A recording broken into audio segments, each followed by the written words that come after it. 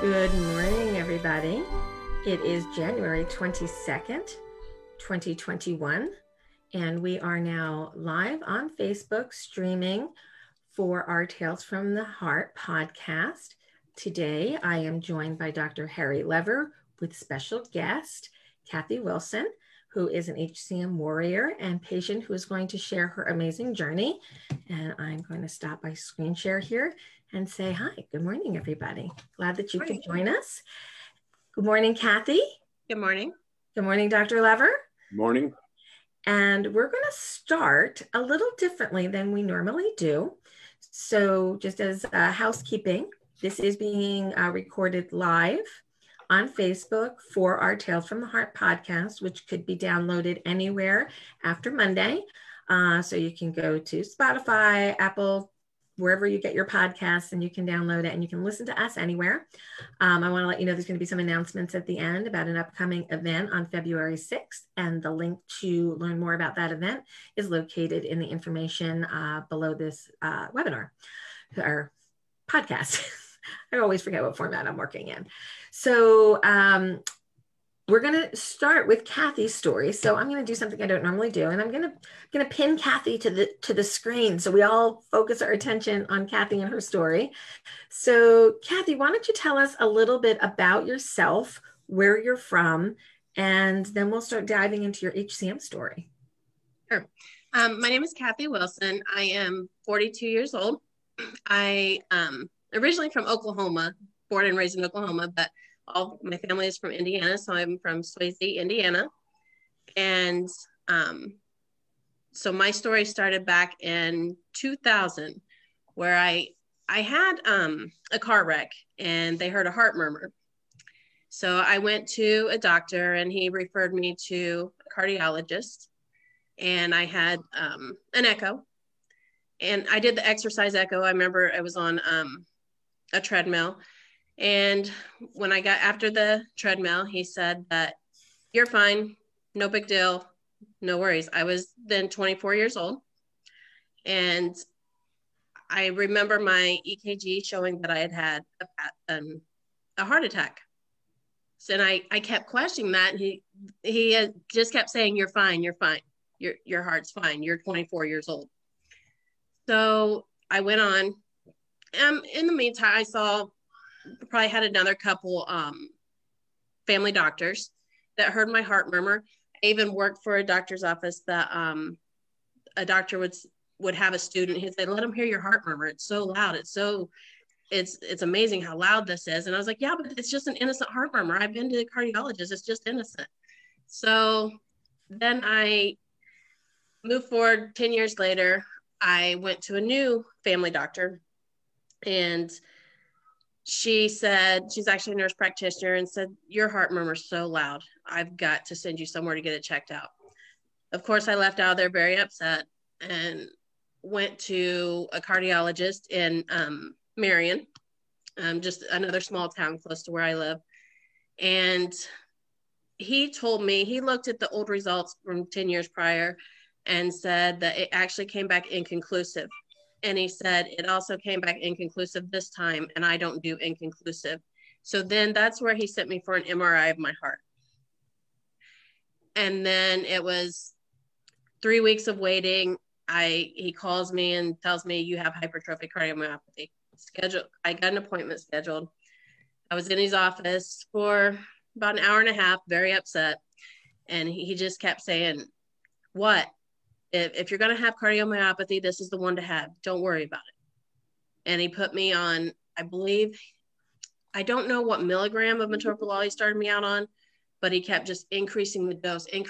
I remember I worked downstairs and the cardiologist's office was upstairs, and I would call up there like, my heart rate's 35, and I was freaking out, or my heart rate's 40. He's like, if you're functioning fine, you're fine.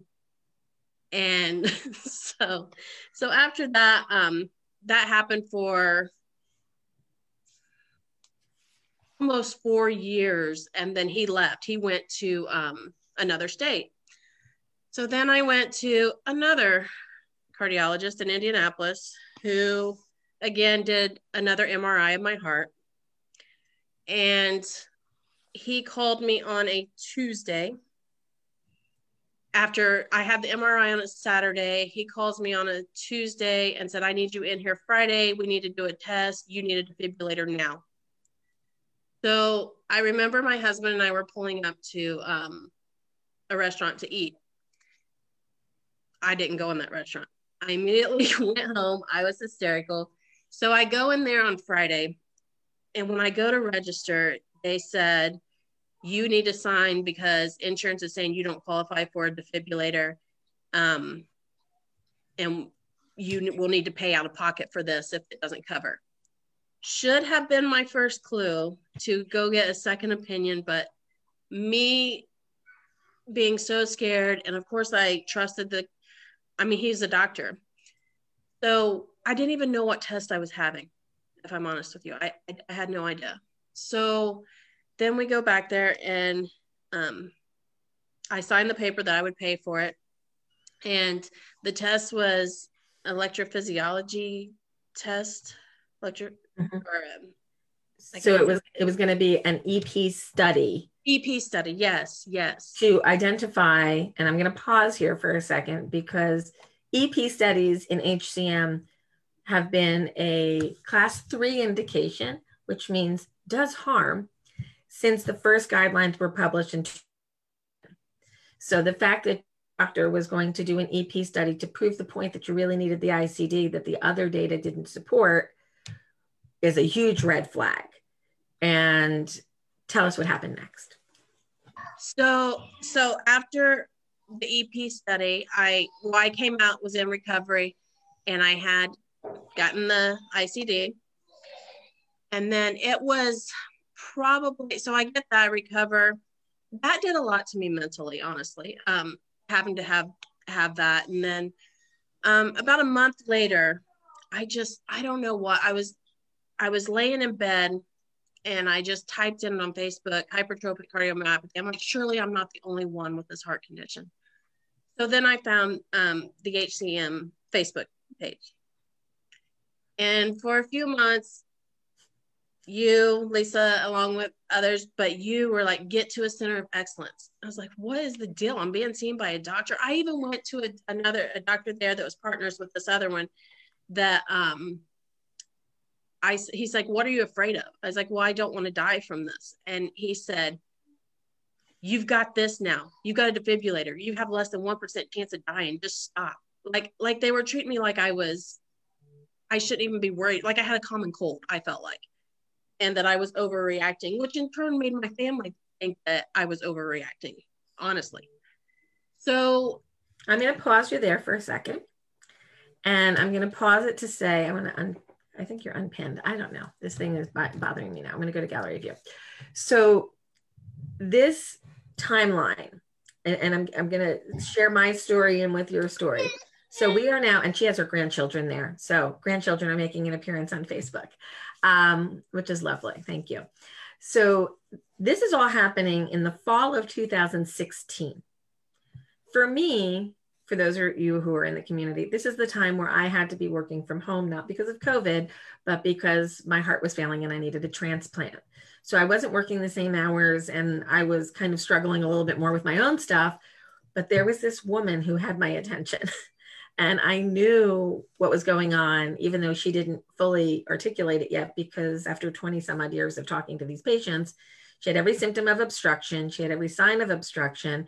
It sounded like pretty significant obstruction, although I hadn't seen anything yet. And her anxiety level, self-disclosed, was beyond through the roof.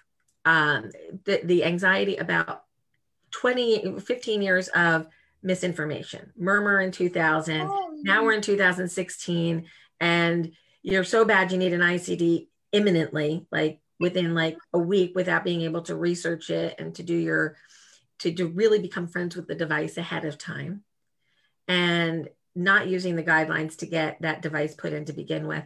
All of these things I was watching and saying, this poor woman is living in a life that she doesn't have to be living in. She can be way happier, way calmer. We just need to get her through this process. It was a big process for Kathy and I to get through this. And I'm going to hand it back to Kathy to explain the next part of the process. So it's the fall of 2016. You've got your ICD in. I'm begging you to call the office and set up an appointment, and you finally do. So what happened? I do. I finally do. I set up the appointment, and you had talked me into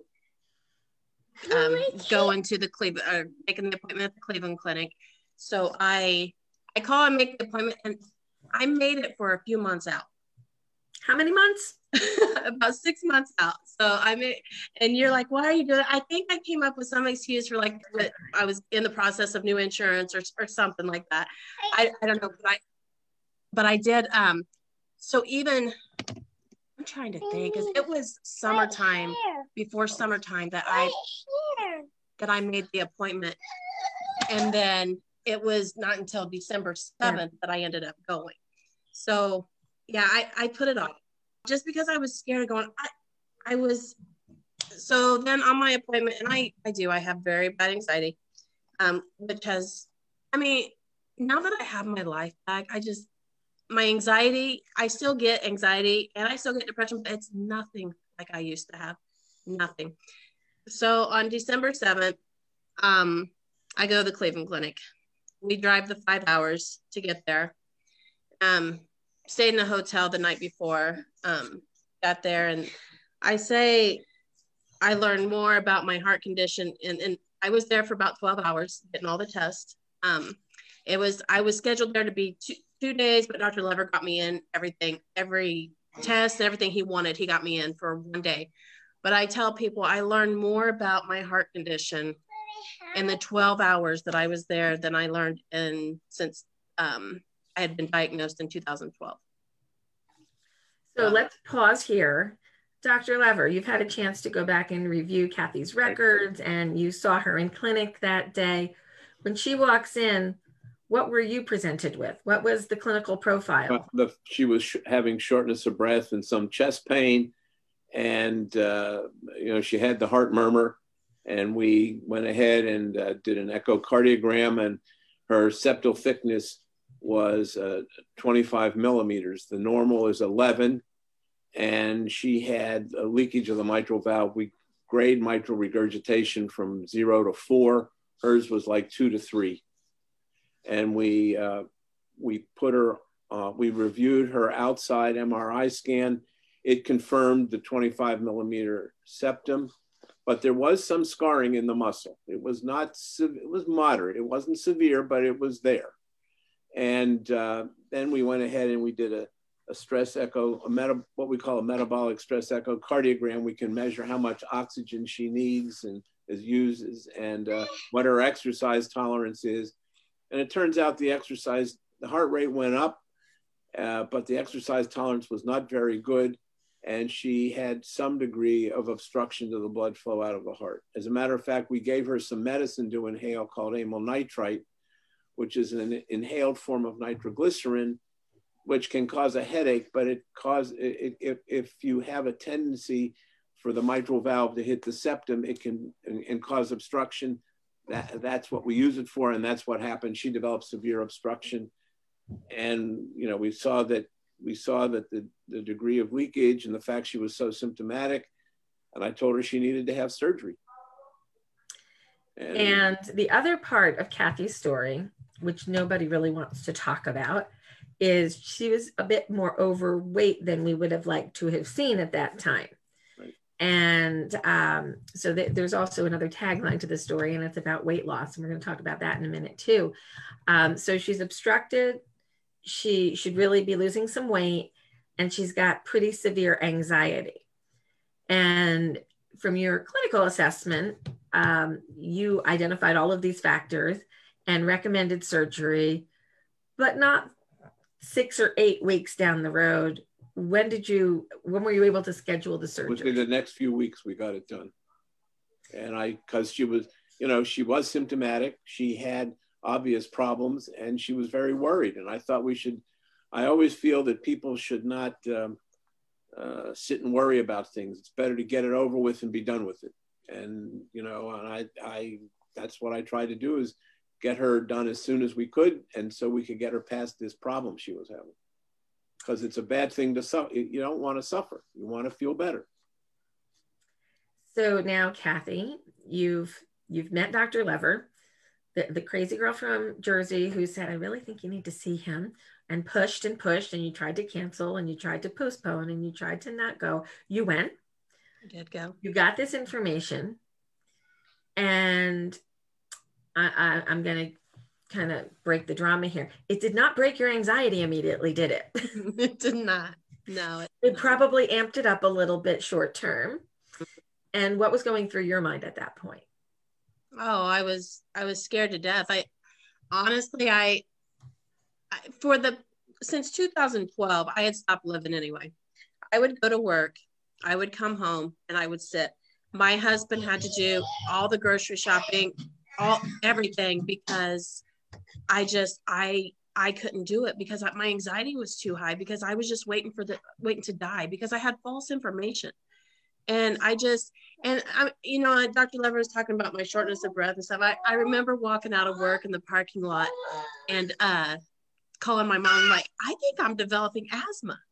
And she's like, really? Asthma? I was like, yeah, I think I've got asthma now, because I'm just having such a hard time breathing. Or like I would eat and my heart would just pound, like so bad. And so we love your sidekick, so let him just go. I'm sorry. Okay. No, it's great. You can keep up with him now. Thank God. I can. Surgery. That's a little bundle of energy back there. Yes, he is. Yes, he is. And I was saying the other day, we got him a tractor for Christmas, and I live out in the middle of nowhere where it's cornfields, and he took off out in the cornfield, was this tractor so fast, and I looked up and I just stopped, because I was like, you know what? I never could have done this before. We were so far from the house. My house was a tiny spot. That's how far from the house we were. And I ran out there after him. And it just made me stop and think, I'm so thankful now. Yeah. Well, let's go backwards before we go forwards. Okay. So it's the week before your surgery. It's also like day or two before Christmas.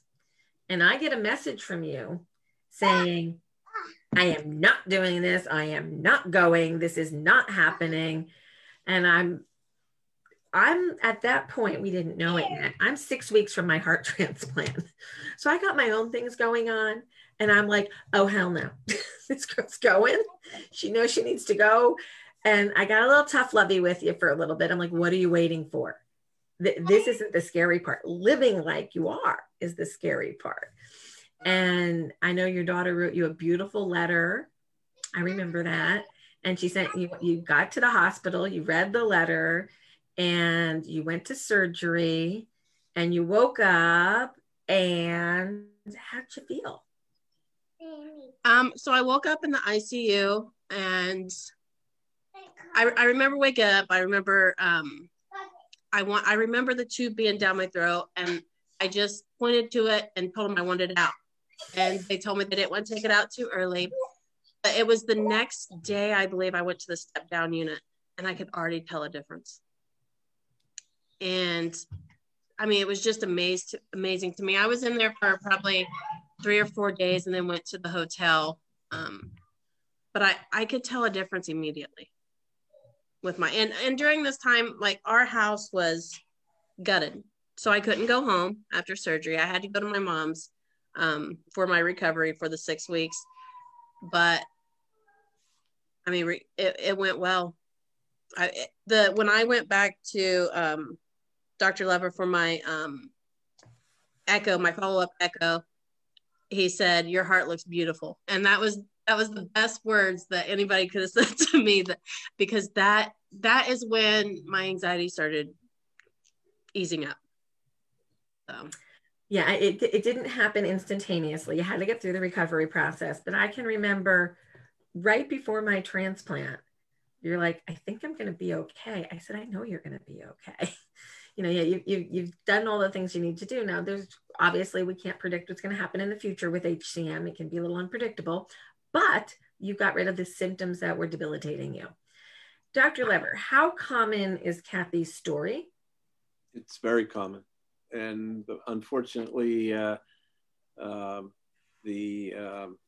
it's frequently underestimated. It's many people come in, they were told they had asthma and things like that. And you know, as time has gone on, the word has gotten out somewhat, but still there's a lot of people that are left with this diagnosis and or don't even know it isn't properly diagnosed. And just have to, you know, it comes in all sizes, shapes, and forms, and you have to just sort of sort it out and see exactly what they have.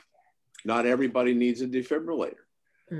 We've had patients that come that continue to have dizzy spells with the defibrillator. And the interesting thing is the defibrillator doesn't go off and it doesn't show any rhythm disturbances. And it turns out it's the obstruction.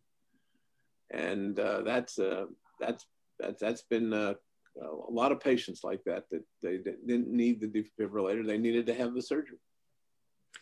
I'm just putting a note into the Now, Kathy's was a little different because she did have some scarring. I'm not going to minimize it. And, you know, one could have argued that was maybe a good idea that she had it, but it did not relieve her symptoms. And it never fired, and it didn't really detect much in the way of rhythm disturbances. So let's pause there for 1 second. For the novice viewer or the new person to HCM, let's talk about the difference of risk because of obstruction and why we use defibrillators and what they're meant for. So what is a defibrillator used to treat? The defibrillator is used to treat a rhythm that we call ventricular tachycardia, where the rhythm suddenly develops from the lower chambers of the heart. It beats very fast, the blood pressure can drop, and it can go from ventricular tachycardia to what we call ventricular fibrillation, where the heart is just erratically beating and it's going very fast and there's essentially no blood pressure, and that can kill you. So then what the rhythm problem. That's the rhythm problem. Right. And what the defibrillator does is it gives you a shock and restores the rhythm. And that's the idea and why we put it in. And there are patients who, you know, the incidence of obstruction is about 70%. If we talk about resting obstruction, where when you're sitting there, you have obstruction, versus provocable obstruction, which can occur, say, with exercise. And then there's 30% of people who have no obstruction. And so those we call non-obstructors. And we have to look at all of them to see if they have any risk for ventricular tachycardia. And one of the things that we've come to understand is that the MRI scan, which is called magnetic resonance imaging, we can inject a chemical which will tell us if there is scar in the heart and how much. So if there's a lot of scar, the risk of this rhythm is significant, and it's become a very important tool to help us decide that. But I've had numbers of patients come to see me who the defibrillator never went off. They didn't have a lot of scar, and they just get better with the surgery when we relieve the obstruction. So ICD is used for rhythm problems, electrical problems. Obstruction is a hemodynamic geometry problem more than anything else, right? Right. Okay. So Kathy was told she was at risk for cardiac arrest, which is kind of hazy, but the local doctors completely missed her symptoms were being caused by her obstruction. Right. So also while this was playing out, Kathy's put on higher and higher doses of beta blockers. Her weight is slowly going up. Her exercise tolerance is slowly going down. So it's a cat chasing its tail in the opposite direction of where we want it to be, because you're a woman in your 30s, you've had a few children, now you're on beta blockers and you're putting on this weight. And you can't get rid of the weight when you're obstructed because you're on all this meds and it doesn't feel good to exercise with obstruction. And that was a problem. So now we've gotten you past the ICD, into surgery, and into recovery, and you decide, I'm going to take on this weight issue now. And you are how many pounds lighter today than your myectomy day? 60. I just got chills when you said that. So you're down 60 pounds. That's phenomenal. What was the successful way that you lost weight? I know you had some things that you tried and didn't work. What was successful for you? So what I started and what I'm continuing to do and what I will do for the rest of my life is Weight Watchers. It's I track everything, like I was telling Dr. Lever, everything that goes into my mouth is tracked on my app, my Weight Watchers app, and it just holds me accountable. And you don't realize how much you're putting in your mouth until you start tracking what you're eating. so yeah, and that has to play a huge role in how I feel now, because not only is the obstruction gone, but the weight is going down, and I feel good. I feel really good. You look great. How's your anxiety? So much better. So much better. My family could not even hardly stand to be around me, if I'm honest with you, because if you saw me, you would see me doing this, constantly feeling my pulse. Every time somebody would look at me, I was feeling my pulse, I don't know, making sure it's still there. I don't know what I was doing, but I was constantly feeling my pulse. I was constantly talking about my heart condition. That's all I talked about. Like, and now I live. I have a life. I live. And you look really happy. Yes. You've had a few grandchildren since then. I have 4 grandkids, all under the age of 2. Oh God.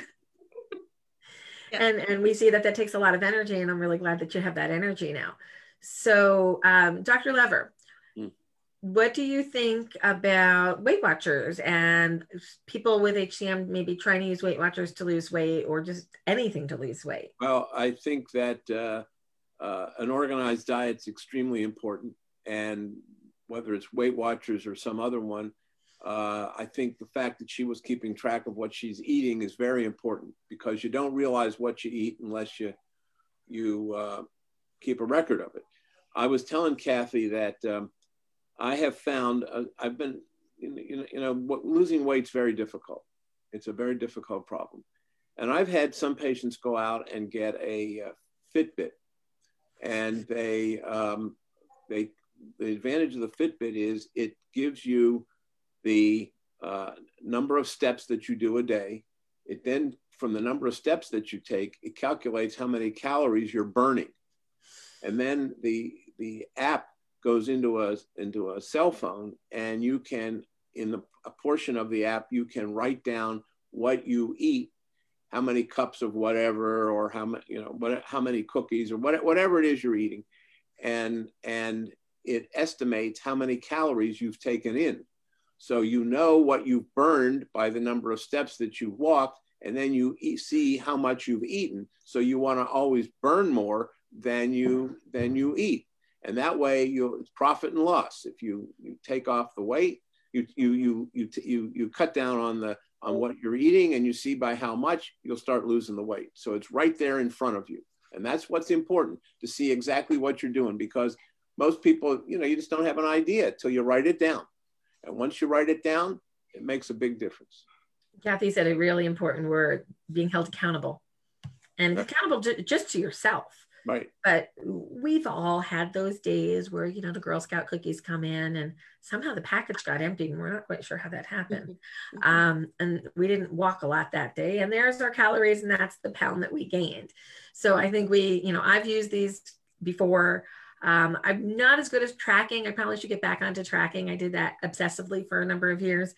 After transplant, eating became such a challenge. I just ate what I could tolerate, and then I didn't worry about it. Now I got to worry about it again now that my systems are slowed down and back to balance. So we do have a couple of questions from the crowd that are like general. If anybody has a particular question for Kathy, please post it below. If you have a particular question for Dr. Lever, you can just say for Kathy, for Dr. Lever, and we'll address those questions. But we do have a question about bone healing on a sternotomy for a myectomy. Some patients that I've spoken to have developed pain over time, or not develop, but maintain pain for 8, 12, 14 weeks post-surgery. What is the normal recovery time, Dr. Lever, for the sternum and the pain associated with myectomy? It can to anywhere from 6 to 12 weeks. everybody's a little different. And, you know, on the breastbone, it'll hurt longer. And some of that has to do if you have a lot of weight. And the other thing is that women have more of a problem sometimes because of the breast tissue, and you have to have proper support in the chest so that it's not putting stress on the incision. As I tell women, gravity is not our friend post-surgery. You want compression. You need a compression bra. Now, I can tell you, you know, I didn't have myectomy, I had transplant, but it's basically the same process for the chest opening. I got achy chest for probably 2 years off and on, depending upon how I slept. I'm a side sleeper. So if I was really rolled up when I slept, waking up in the morning, I did get some pain in the upper sternum, but eventually that just went away. And I can't remember the last time that I felt chest pain, and I'll be 4 years out. Kathy and I surgery are, you know, within 6 weeks of each other. So she just hit her 4th anniversary post myectomy. My transplant anniversary is February 2nd. So it doesn't hurt anymore. My scar is almost invisible. And you don't know that it's there. So pain is normal for a couple of weeks. One of the other things that's helpful is to sleep in a lounge chair. Or an adjustable bed. Right. Yeah. Right. That does help, because you're keeping your shoulders back, you're keeping the sternum open because you're laying back and you're not doing the side roll thing. That does help. Another question we have for Dr. Lever is, can non-obstructive HCM turn into obstructive HCM? Yeah, it can over time. But there are a lot of people who never develop it. I mean, there's 30% that never get it. It's interesting when you look at people as it's typical that it can go from non-obstruction to obstruction, particularly when you're young, like when you go through the puberty and growing stage. The heart can get thicker then, and it gradually can develop obstruction. And the interesting thing is, all the patients that I've seen over the years, I rarely get the opportunity to see them at the beginning of their illness when they have some mild hypertrophy, and then it becomes really thick. I've seen one or two, not many. And one in particular, I saw him at the age of 15 or 16, and then I see him back at the age of 25, and he's really got obstruction that he didn't have before because the heart got thicker. So I see a phenomena that somebody's diagnosed in their 20s or 30s and it's mildly obstructed or not obstructed at all. But when they hit like the 40-ish age range, the mitral valve is kind of taking a beating over life. And right. There's an elongation of the mitral valve leaflets, and obstruction seems to get worse. Right. Is it a play of the mitral valve lengthening? Is it a role of the septum moving differently? Why do people obstruct in midlife? Well, it may be that the mitral valve does get longer. That's, again, something else that we don't have much data on, because you don't follow it over time. Yeah, over time, I'm just seeing them at one point in time, and it's hard to have that because, people weren't symptomatic. They had a little bit of thickening, and then it just gradually changed over time. So we don't know what's going to happen, and we don't see them. But we do know about 20% of the patients that we're seeing at the clinic now have their mitral valve operated on at the same time the portion of the septum is removed. So mitral valve problems are not uncommon. Okay, we're going to pop over to Kathy for a question. How did you best manage your anxiety before your myectomy? Other than texting me in the middle of the night or private messaging me on Facebook going, I'm going to die. And I'm telling you, no, you're not. What else did you do? I didn't handle it very well. I didn't do what I should have done. And looking back, I should have gotten help that I didn't get. So. Gee, did anybody recommend that you get therapy? Yes. And you fought it? Yes. Did you fight it because of stigma attached to anxiety, or just why did you fight it?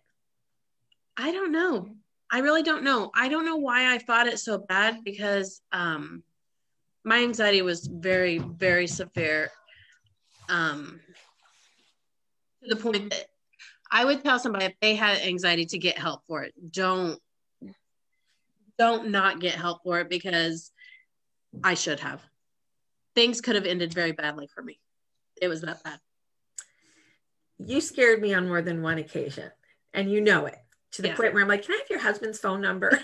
I Right. don't think I've ever asked anybody that before, but and which is why, as I'm preparing to do the podcast season and thinking about who I want to talk to and why, you were one of the first patients that came to mind, because there's so many cautionary tales in your story, and this could have ended very differently. Right. Not with grandma putting her beautiful grandson on her lap and smiling. So I'm really happy that we got through it, but I think you made it harder on yourself. Right. I did. Okay. So you would recommend therapy. You would recommend somebody looking at medication to manage their anxiety rather than staying up 24 hours a day, 7 days a week worrying.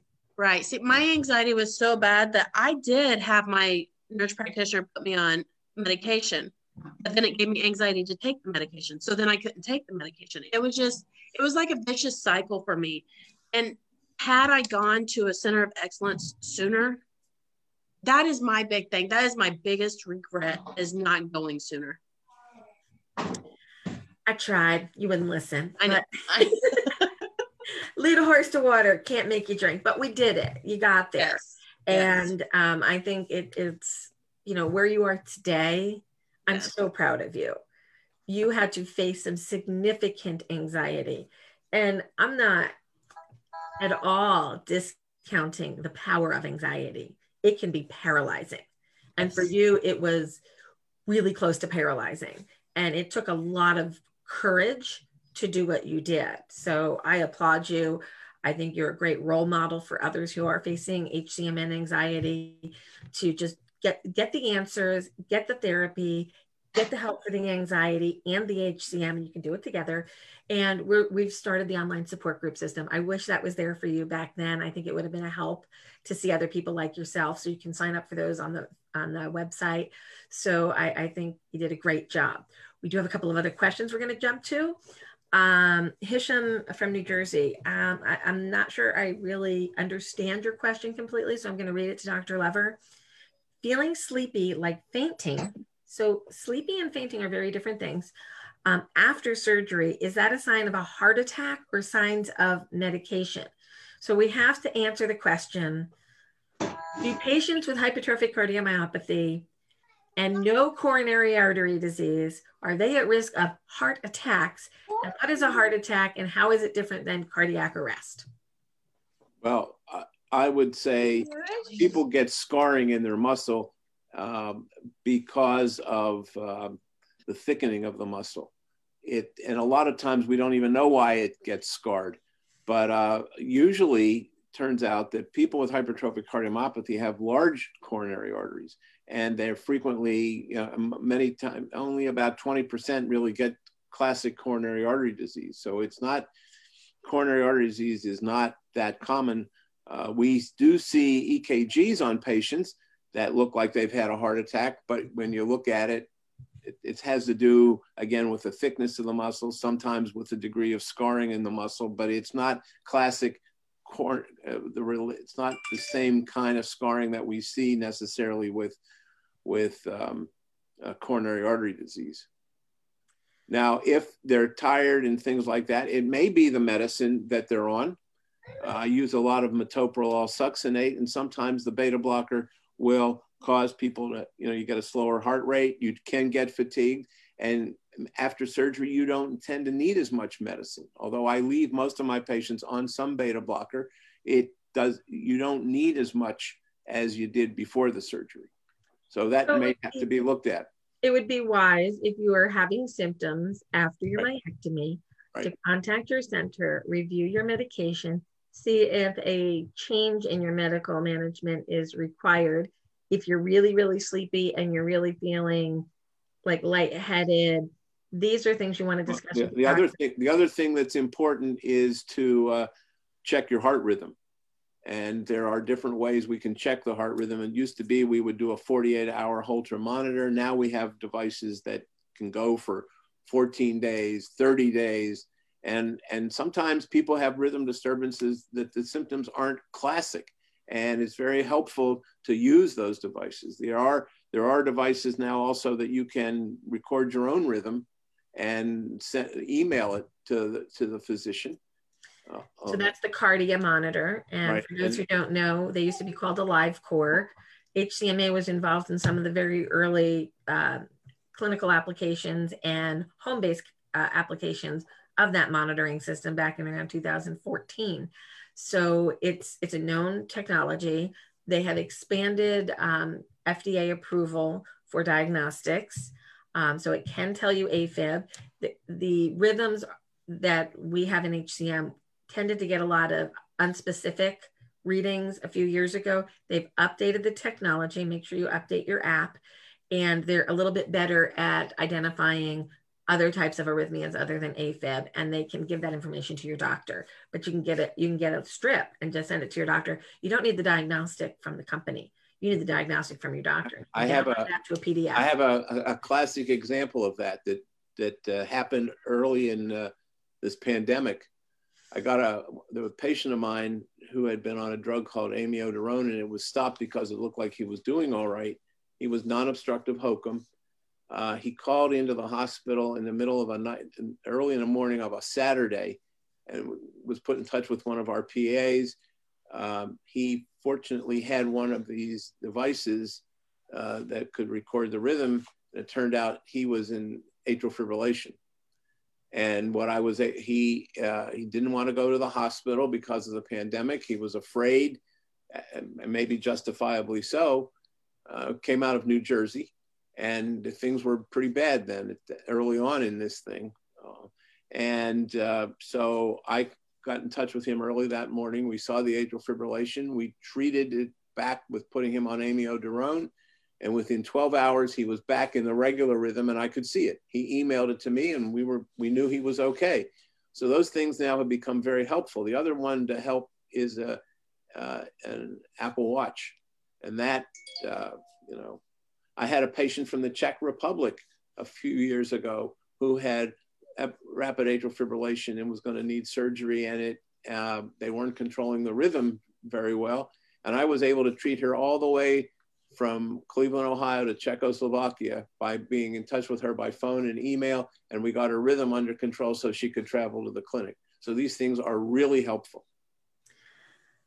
Okay, a couple other questions, and then we're going to talk about COVID and vaccines as we wrap up today. And don't let me forget to tell you about the upcoming event.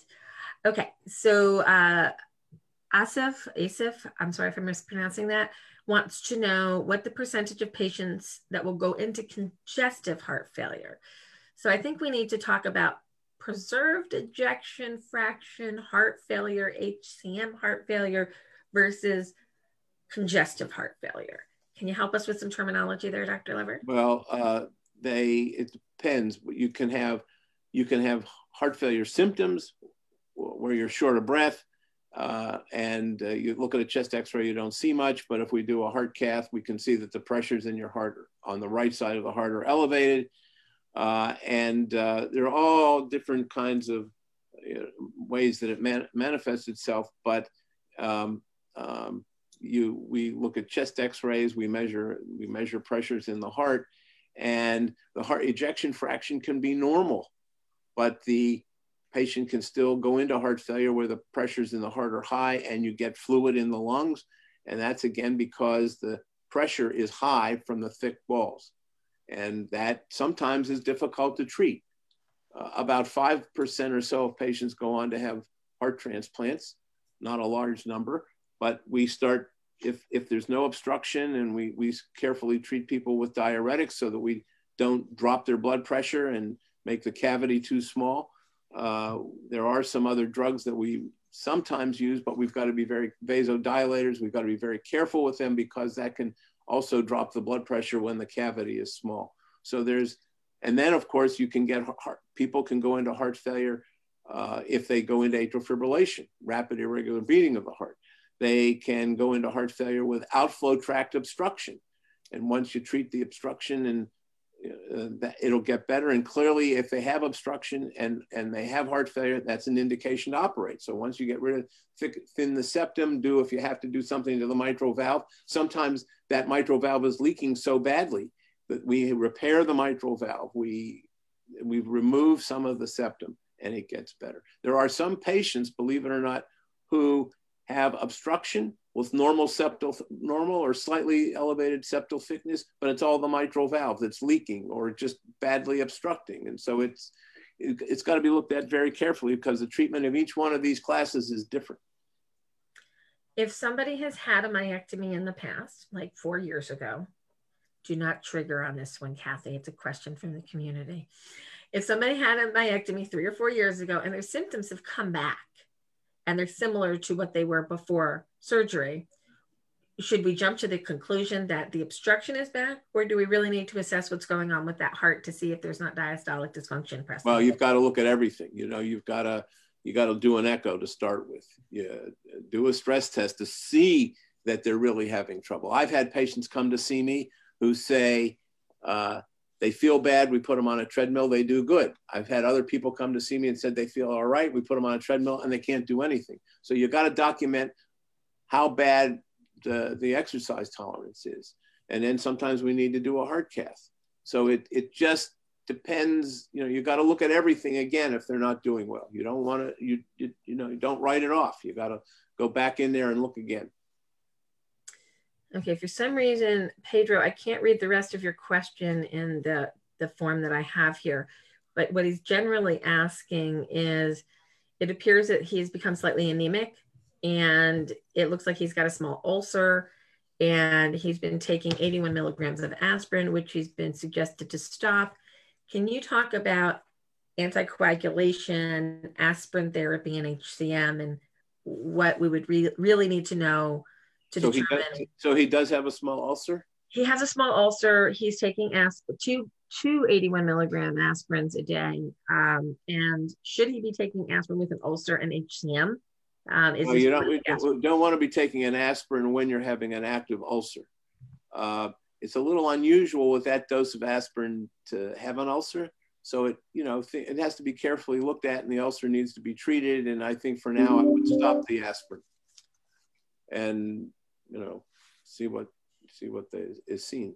It depends on where it is, and sometimes you got to take a biopsy and make sure that there's not a real serious problem. Okay. We have a message from the UK from my friend Stephanie. Hi, Stephanie. She's thanking us for doing the podcast series and wanted to tell Kathy how great she looks and to thank Kathy for sharing her story. Barbara has had a right heart cath in Texas yesterday. Pressures are elevated. Abdominal organs are enlarged. Barbara, I think this is the time when if you're not at an HCM center of excellence, you should get to one, and possibly to an advanced heart failure program for evaluation for advanced heart failure treatment. Please feel free to call the office. Our contact information is at the header of the Facebook page, and we'll be happy to talk to you about all of the details of your case. We really can't get into too much detail on specifics on Facebook with something like that. Okay, so we didn't ask Kathy what she does for a living, and you mentioned that you were working downstairs from the doctor's office, and we're going to pivot this to COVID times conversation. So Kathy, what do you do when you're working? So I was a phlebotomist up until January, right before the pandemic hit. I work for Quest Diagnostics. I now work from home though. So in January, I started working from home, calling criticals to doctors and stuff, but I've been in the healthcare field for 23 years. And it's good that you're home now, but the question comes in, what do patients with HCM do about the vaccine? First question, should they get the vaccine? And secondly, how can they get a vaccine? Harry? Well, they need to get the vaccine. And unfortunately, we're early on into this problem. The planning for it by the government was very poor. And they're hopefully now there'll be, with the change in administration, they're going to get things better organized. But what I've been telling patients to do is like Kathy lives out in the country. There aren't a lot of drugstores where they might be, they're talking about drugstores giving it. Turns out the government is going to set up some centers in particularly rural areas where you can go get the shot. That's going to take a little bit of time. But I think it's important to sign up go onto the computer if you have one, sign up with your local health department. And some of them may have it, like we looked in Indiana. There's a way she can sign up with the health department where they'll notify you when they get the vaccine. But you can sign up in multiple places, and it just depends on where you live. Some hospitals, like our Cleveland Clinic, is going to start giving vaccines to patients after they've pretty much given it to the employees that are working there. And now they're starting a program to give it by age, the older people first and then going down. But it's going to take time. And sometimes what happens is they've had it happen where they have extra doses that they didn't realize. Or it turns out the bottle of the vaccine they thought had 5 doses in it. It may have 6 doses of it. And as a matter of fact, the government is going out now and buying better syringes in a way that you get the 6 doses out of there all the time, maybe. So you'll get maybe 20% more out of the vial. So they may, if you're signed up and they have some extra left over that they didn't count for, come on down and we'll give it to you. I mean, that's kind of weird, but that's what's been going on in some places. So people just show up and get the shot. But you gotta, that doesn't happen all the time and you can't count on that. But you got at least sign up and just be prepared and just keep your ear to the ground. Things are going to change in the next month or two so that more people will be able to get the vaccine. And they just, there was a thing that was put on the TV last night. If you go to whitehouse.gov, there's a book that they, believe this or not, they've already got a book published. You can get it, just look at it it's about a 100-page book, tells you exactly what they're trying to do. So that I just glanced at it last night for the first time, but I'm going to look at it some more. And it's just another place for information. But each state, unfortunately, is different, and each health department handles it different. But the health department is probably the way to start. And you might start with the state and then go to your county. Some health departments in some small counties aren't very active. So it's all different, but I would start with the state health department and see what you can do. In the state of New Jersey, I signed up with the State Department of Health the first couple of days it was open. And I got an email that I was a 1A because of my classification. Somebody's asked on the page here, am I a 1, what's my status because I have HCM?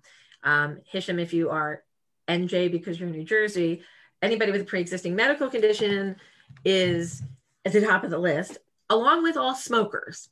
I'm not quite sure that I agree with my public health officials on putting smokers in front of cardiac patients and transplant patients and autoimmune patients and all of this other stuff, but that's what they did. And, we can argue with the wall all day. It's not going to fight back with us. So that's who can get a vaccine right now in New Jersey. However, you really can't. I cannot get an appointment. I've been trying since January 3rd or 4th to get an appointment. I can't get an appointment, and I'm a 1A. I'm the highest risk there is by their classifications, and I can't get one yet. So healthcare workers first. I suspect in the coming weeks, it'll become easier for all of us. I'm going to start wrapping this up with one last post that I'm going to read from Facebook, because there aren't many places where you can read a post like this. And then I'm going to talk to you about a fun event that you can all come to on February 6th and join us for an evening of some fun. But I'm going to leave that as a teaser for right now. I'm going to read Linda's post to you. I don't know Linda. Hopefully I'll meet her soon. Linda posts on December 12th. I died on December 12th. Luckily, my partner was there to give me CPR and brought me back to life with the help of paramedics. Now I have a defibrillator placed and I'm still feeling very weak. Linda, we are so happy that you are watching us today and that you had a good first responder and that you had a second chance to get educated on HCM and find out more about us and live and continue your life. So we're really, really happy for the positive outcome there. I'm sure there's a lot of stress and anxiety going through your mind, having experienced an event like this just over a month ago. So please contact the office. We're happy to make sure that you have all the resources that you need to get through this. You're probably going to feel weak for a little while. You've been through a lot physically and emotionally. We're here for you. You found your tribe. So congratulations on being here to watch this video. We're just thrilled when I read posts like that, and I get emails and I get calls that say, I died on this day, but I came back because of CPR, because of my defibrillator, etc. It's just a testament to science and technology and our understanding of how this body works and how to keep it going. So we're really happy that you're with us now.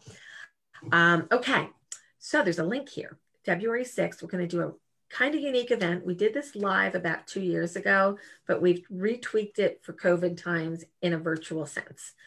So when I say we're having an event with the White House chef, that is not just some moniker.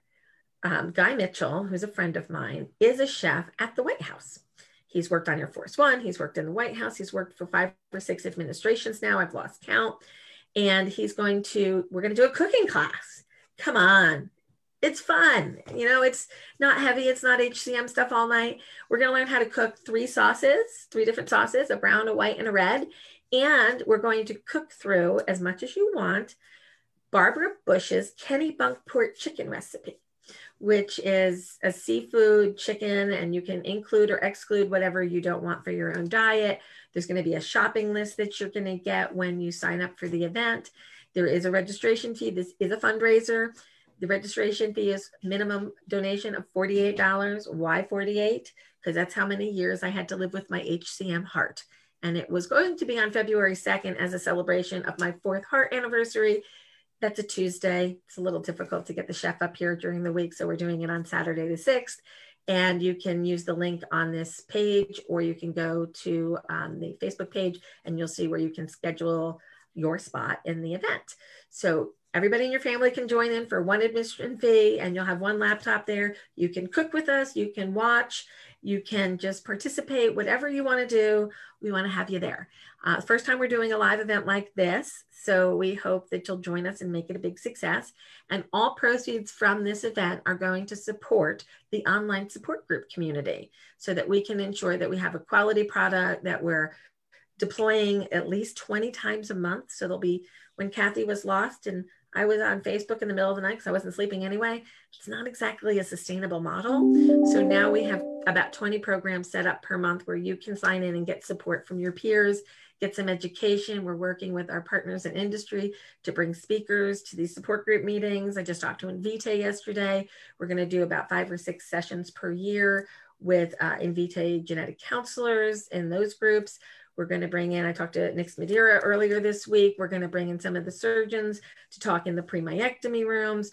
We're going to include everybody in the community in these online support groups. So your participation in February 6th event gives us the resources to be able to deploy these programs. So that being said, I've done my part to educate you on the upcoming events. Kathy, thank you so much for being so willing to share such an intimate part of your journey with HCM. We are so happy you're doing well. And Dr. Lever, thank you for taking such great care of Kathy and all of the other patients that you've seen over the years, and for your participation today. Any final words or any thoughts? Nope. No, Kathy? Kathy, if there's one thing that you would tell people who are just diagnosed and just finding out about this, what's the one take-home message you want them to leave with? Don't panic, get the facts. Harry, do you think those are good words to live by? Yep. Fantastic. Thank you all for joining us live on Facebook. We will be back on February 12th with Marty Marin.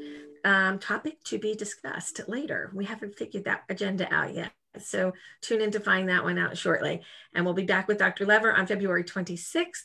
And some of these will be just HCM talks, and some of them will be patient stories. So stay tuned for more podcasts. And thank you for listening to this edition of Tales from the Heart. And I'm going to... Thank you for listening to Tales from the Heart. For more information on HCM, we encourage you to visit our website at 4hcm.org. Join us online for the conversation on our Facebook page or in our private group. Facebook page can be found at Hypertrophic Cardiomyopathy Association. And our Instagram handle is at 4HCM Warriors. That's the number 4 HCM Warriors. Follow us on Twitter at 4hcm.org. For those members of the LinkedIn community, you may want to follow the conversation on the Hypertrophic Cardiomyopathy Association group. Join us today. To contact the Hypertrophic Cardiomyopathy Association, you can call 973-983-7429. You can email us at support@4hcm.org or visit us online at our website, 4hcm.org, and send us an email from there. The Hypertrophic Cardiomyopathy Association is located in New Jersey and operates on East Coast time.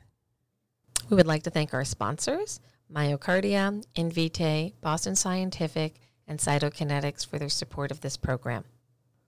Please remember to sign up for the HCM Strong Tour, Big Hearted Warriors Unite. Our virtual tour will begin September 3rd and include dates September 17th, October 8th, October 10th, October 24th, October 29th, November 12th, December 3rd, and December 10th. A few other events will be added. Check the updated registration information at 4hcm.org. Hope to see you at one of our upcoming meetings. The HCMA is partnering with MyoKardia, 23andMe, and others to help learn more about hypertrophic cardiomyopathy. Learn more about these initiatives at 4hcm.org. Invitae, a genetic testing company and a sponsor of Tales from the Heart, is proud to provide free genetic testing to families with hypertrophic cardiomyopathy. Please learn more at 4hcm.org. Hey, we know life with HCM can be challenging, and support is critical. That's why the HCMA has created an online support group system to help you and your loved ones live better with HCM. Join us.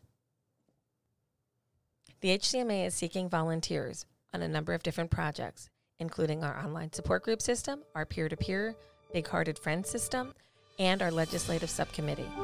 Please visit 4hcm.org to learn more today.